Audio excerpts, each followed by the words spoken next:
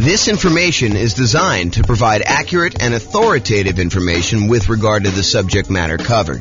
It is offered with the understanding that the presenters are not engaged in rendering legal, accounting, or other professional services. If legal advice or other expert advice is required, the services of a competent professional should be sought. Welcome to the Irving Real Estate Investing and Real Estate Financial Planning Podcast. Learn all about investing in real estate in Irving, Texas, with a combination of real estate financial planning and modeling with numbers specific to Irving, plus syndicated, more generalized recordings of live and pre-recorded real estate investing classes, not all of them specific to Irving. Be sure to stay tuned after the podcast for a message from our sponsors. Well, good morning and welcome, everyone. I am your host, James Orr, and today we're continuing with the series we have on improving cash flow. We find ourselves in a market where prices have gone up very rapidly over the last few years, maybe not so much in the last year or so since interest rates have gone on a tear, but interest rates are up a lot and rents are up, but they're lagging a little bit behind what the increase in price and the increase in interest rates have done to cash flow, such that cash flow is not as great as it was if you were acquiring the same property a year ago as it is today. And so cash flow has become more important than ever, and yet harder to attain than ever.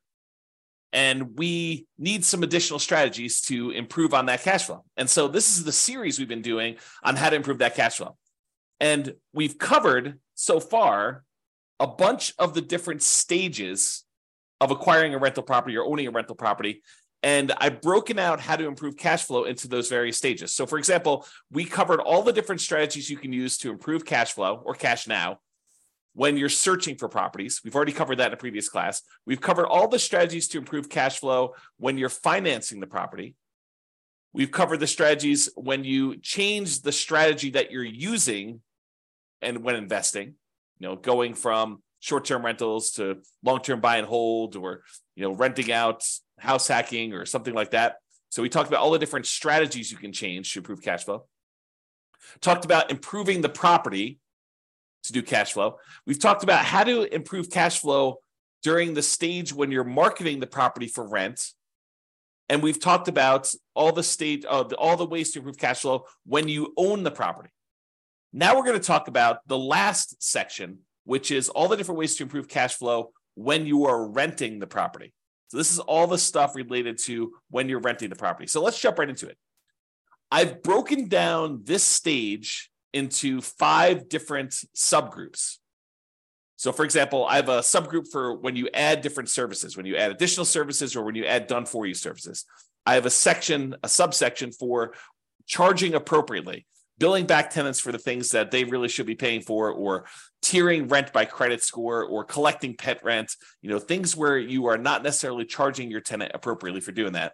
I've got a whole section on convenience billing, changing the frequency of when you bill, getting them on or off auto pay, giving them a discount for on-time payment versus charging a late fee, and changing the term of when you do bill as another example of convenience billing. Then we've got a whole section on timing, giving them notice starting early to test high rents and renewing during peak season. And then finally, there's a miscellaneous section for making sure that your tenants have renter's insurance. And so let's jump right into those because I want to make sure we get them all covered, and I have a few things to say about each one. All right, so let's talk about the group of adding services. And I think these two are related. There's the additional services that you can add to offer to your existing tenants where you can increase your rent. So as a really simple example, can I add a high-speed internet and charge extra for offering that as an additional service to my existing tenants? As just one example. Or the second one here is done for you services. Can I offer them a done for them service where they wouldn't have to do stuff anymore? For example, let's say they live in a single family home and normally they would be responsible for lawn care as part of renting that particular property, but we could add a optional or maybe mandatory service for them to have the lawn service taken care of for them for an extra fee. And the extra fee can be more than what the person we are outsourcing it to would charge. There's a little bit of overhead and oversight that you need to do, and a little bit of risk, honestly, that they won't pay, or there'll be vacancy or whatever it is. So you should charge a small premium for offering additional services, additional done-for-you services. But you could do stuff like lawn care or snow removal or house cleaning or whatever other services that they might find valuable based on your knowledge of them as your tenants and what they might want. Okay, so either offer them additional things like high-speed internet or whatever you're doing there, or done-for-you services. The next group is charging appropriately. I don't know how many times I brought clients out to look at a property where the current landlord is not billing back for utilities. They're renting their properties and they're saying, water is included in rent, or electricity is included in rent, when you could measure the utilities and bill the tenants back separately for these extra utilities. So if the clients of mine that are looking at these properties, they see that as a way to immediately get higher rents and increase the profitability of their properties. And so if you are one of those people that are not currently billing back for a utility that is being provided to your tenants, and you're sort of just lumping it in with rent, you may want to break that out separately and charge that back to them, bill back for the services. And these can be things like things that are already included in an HOA fee. So, for example, there are some neighborhoods around here where the homeowners association includes garbage pickup as part of the HOA fee. But garbage service is something that typically tenants would pay for. And so I think you could, and definitely check with your attorney on these things, don't believe me, but I think you can and should break out the cost of what it would cost them to have the garbage and charge that back to offset some of the expense you have as part of the HOA fee that you're already paying to get the tenant to pay for their own garbage service. Or things like in our area, we have a thing called non-potable water, where we can use that water in order to water the lawn. However, it's not drinkable water. It's only used for watering the grass and sprinkler systems and stuff like that. And so sometimes there's an extra fee for use of that water. It's usually cheaper water than getting it from the city that is drinkable water.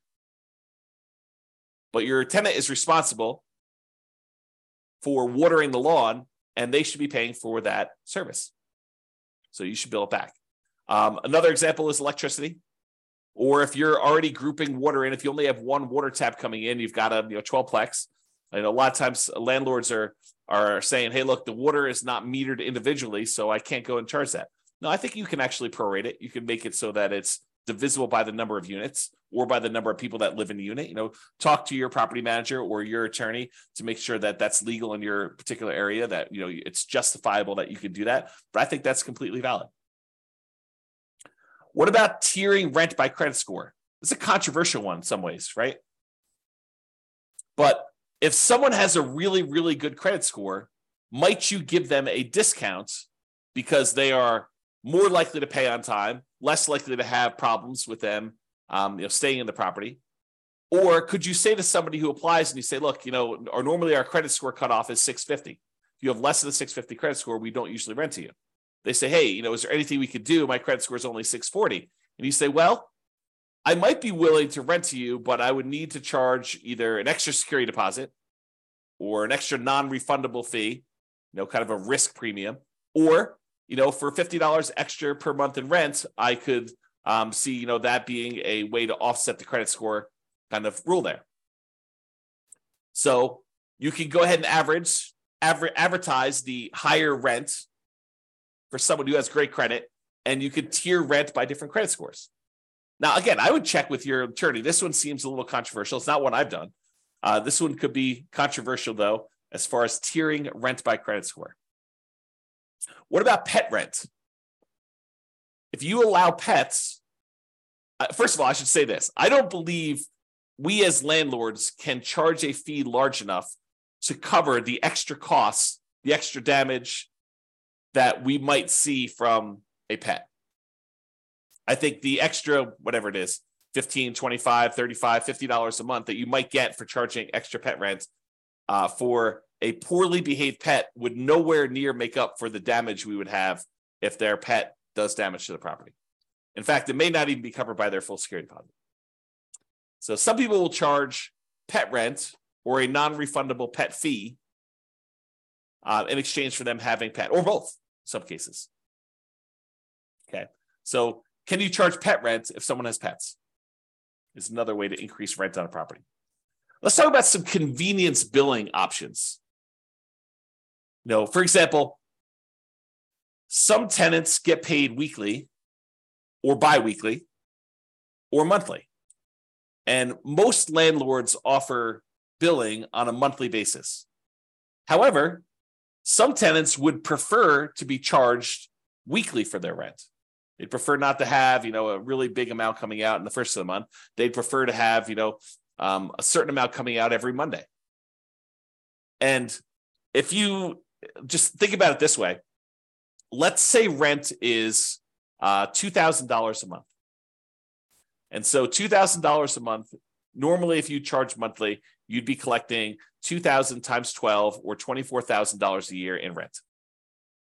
But what if you offered the tenant an option? It's their option whether they want to do monthly or if they want to do this new strategy.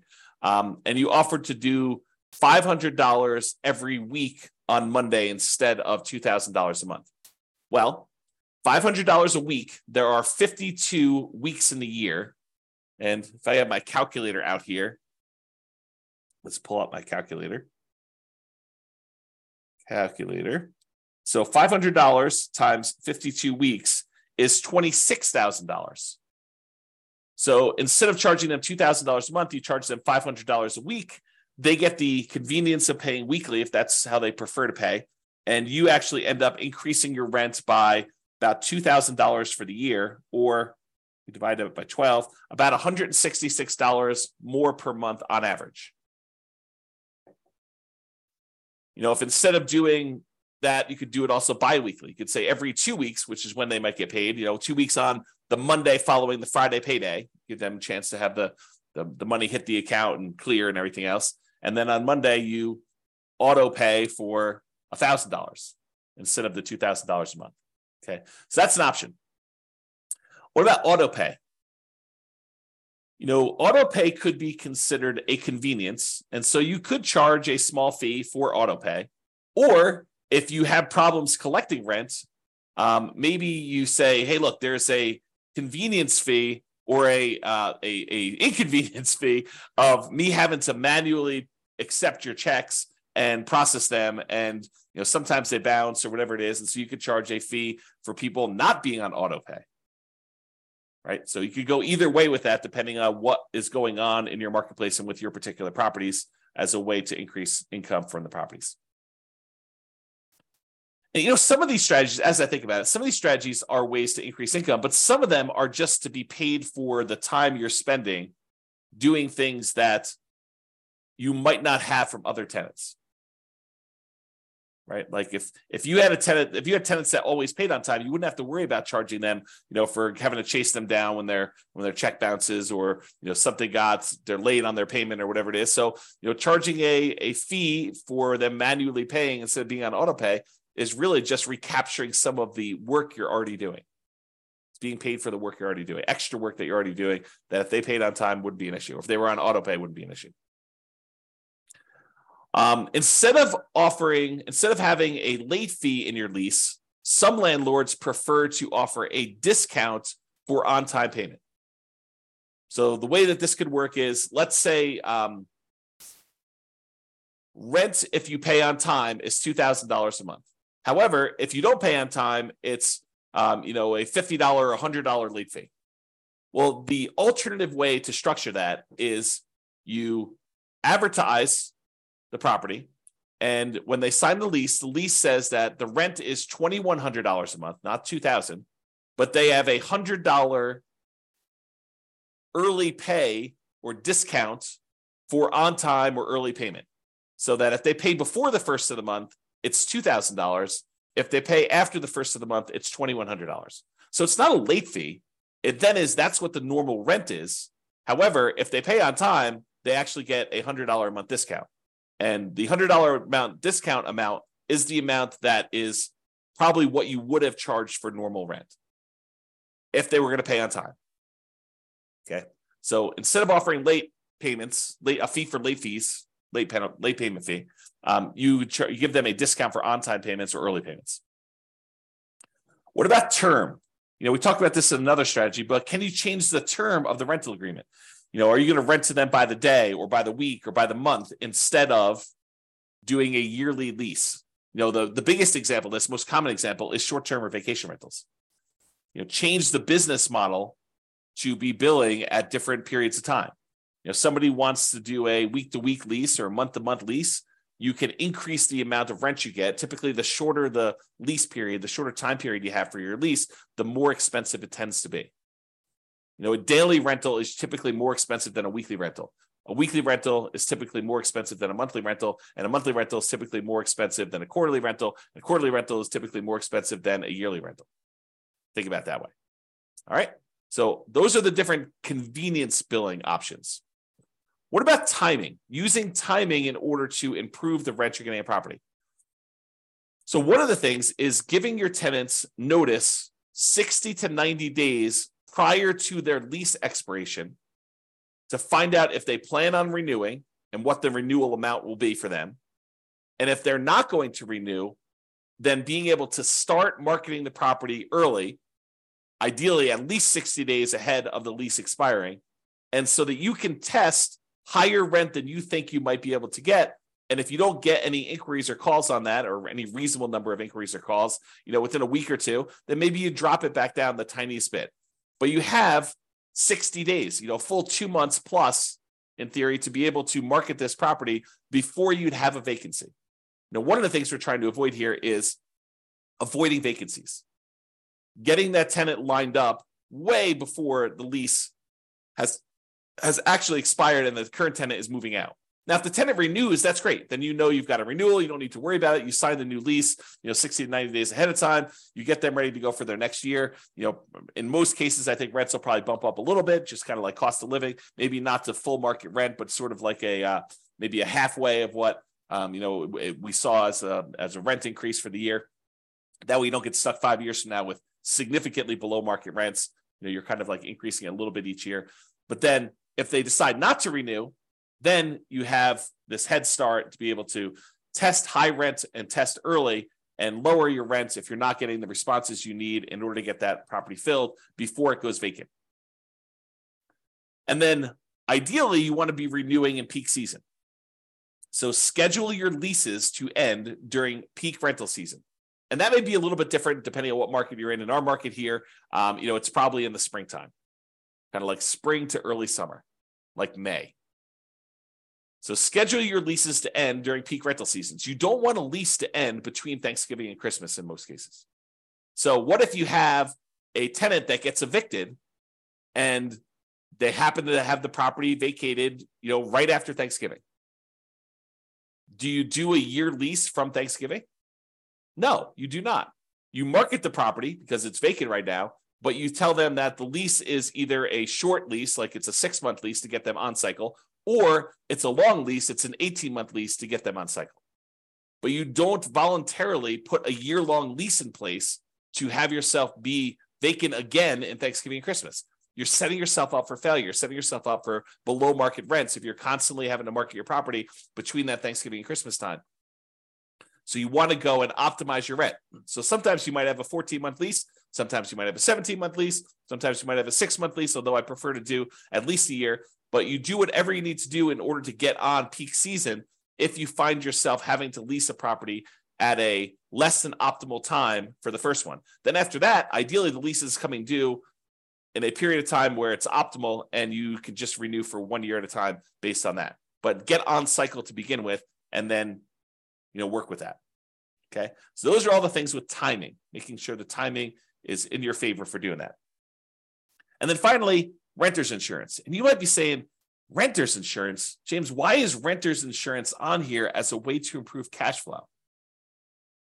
Well, It's not an issue unless there's a claim, right? If you have a tenant living in a property and something happens to the property, there's a fire, there's some type of flooding, there's a roof leak or something like that, and something in the tenant's property gets damaged, and they come after you to pay for their $5,000 kind of like furniture stereo system because the leak was there and they somehow think it was your fault. If they have renter's insurance, their renter's insurance will cover them for the damage. If they don't have renter's insurance, they think you're responsible for the damage and they're going to come after you. So by having renter's insurance and insisting that your tenants have renter's insurance and verifying that your tenants have renter's insurance, you are less likely to have, even if it's a false claim, right? But you're less likely to have a claim against you to cover damages should something unexpected happen to your property and your tenant now thinks that it's your fault and that you should pay to replace all their clothes or their furniture or their television or whatever it is that they've got there. Or maybe the carport falls in because, it's gotten old and they have their car parked under there and it snowed or whatever, or there's a hurricane. You want to get yourself out of these situations where you are responsible for the tenant's personal property because your insurance will cover the property, your property itself, the physical building. But your insurance as a landlord does not typically cover what the tenant owns inside the property, the tenant's personal property. For that, they need a separate renter's insurance policy, and they're relatively inexpensive. Just the renter needs to get one and have one and keep it in place so that if something does happen, they don't lose their personal stuff. You'll have insurance to kind of fix the property, but you will not have insurance to replace your stuff. And you don't want to have to make a $5,000 claim. I mean, $5,000, this happens, once every couple of years, which you probably won't. But if it could, we could be talking, $200 a month in worst cash flow by having a $5,000 hit if you amortize it over that period. All right. So in conclusion, optimizing cash flow is really about maximizing income whenever we can and minimizing expenses. And today, I think a lot of the ideas we had, there may be a couple in there that were a little bit larger, but a lot of the ideas we have were like really small amounts. And I think for a lot of folks, you wouldn't even bother with a lot of these unless you were really trying to optimize and get like the most small wins on your property. I think for the most part, if you do the big things, use the right strategy, get the right financing in place, kind of do the things to make sure that your property is rented and rented right. I think you don't need to play around with some of these things that might increase it by $25 or $50 a month. Because I think you get to a point where if you've already optimized in other areas, adding these additional ones on there start to get excessive. If rent was $2,000 a month, and you've done a couple things to kind of bump it up to $2,050 or $2,100 or maybe $2,150, if you think you're going to add another thing on there that's going to get you an extra $35 or whatever it is, I think it's harder and harder to do those extra amounts. The further you get away from kind of like the range of rents that you're getting, the harder it is to get those additional wins, additional improvements. Okay. So there are things you can do on properties you already own that will improve your cash flow. That's sort of what we talked about today. It is better, in my opinion, to take a more holistic approach, look at all of the different stages, look at all of the different ways that we can optimize, and pick the ones that make sense for you and your particular situation and your particular properties. All right, that's all I got. I hope you've enjoyed this particular class. Have a great day. Bye-bye for now. With home prices up, mortgage interest rates up, and rents up, but not quite enough to counteract the higher prices and interest rates. Cash flow on rental properties in Irving is harder than ever. Book a call with the Real Estate Financial Planner to apply our proprietary 88 strategies to improve cash flow on your rentals. See the show notes for a link to schedule your call and improve your cash flow today.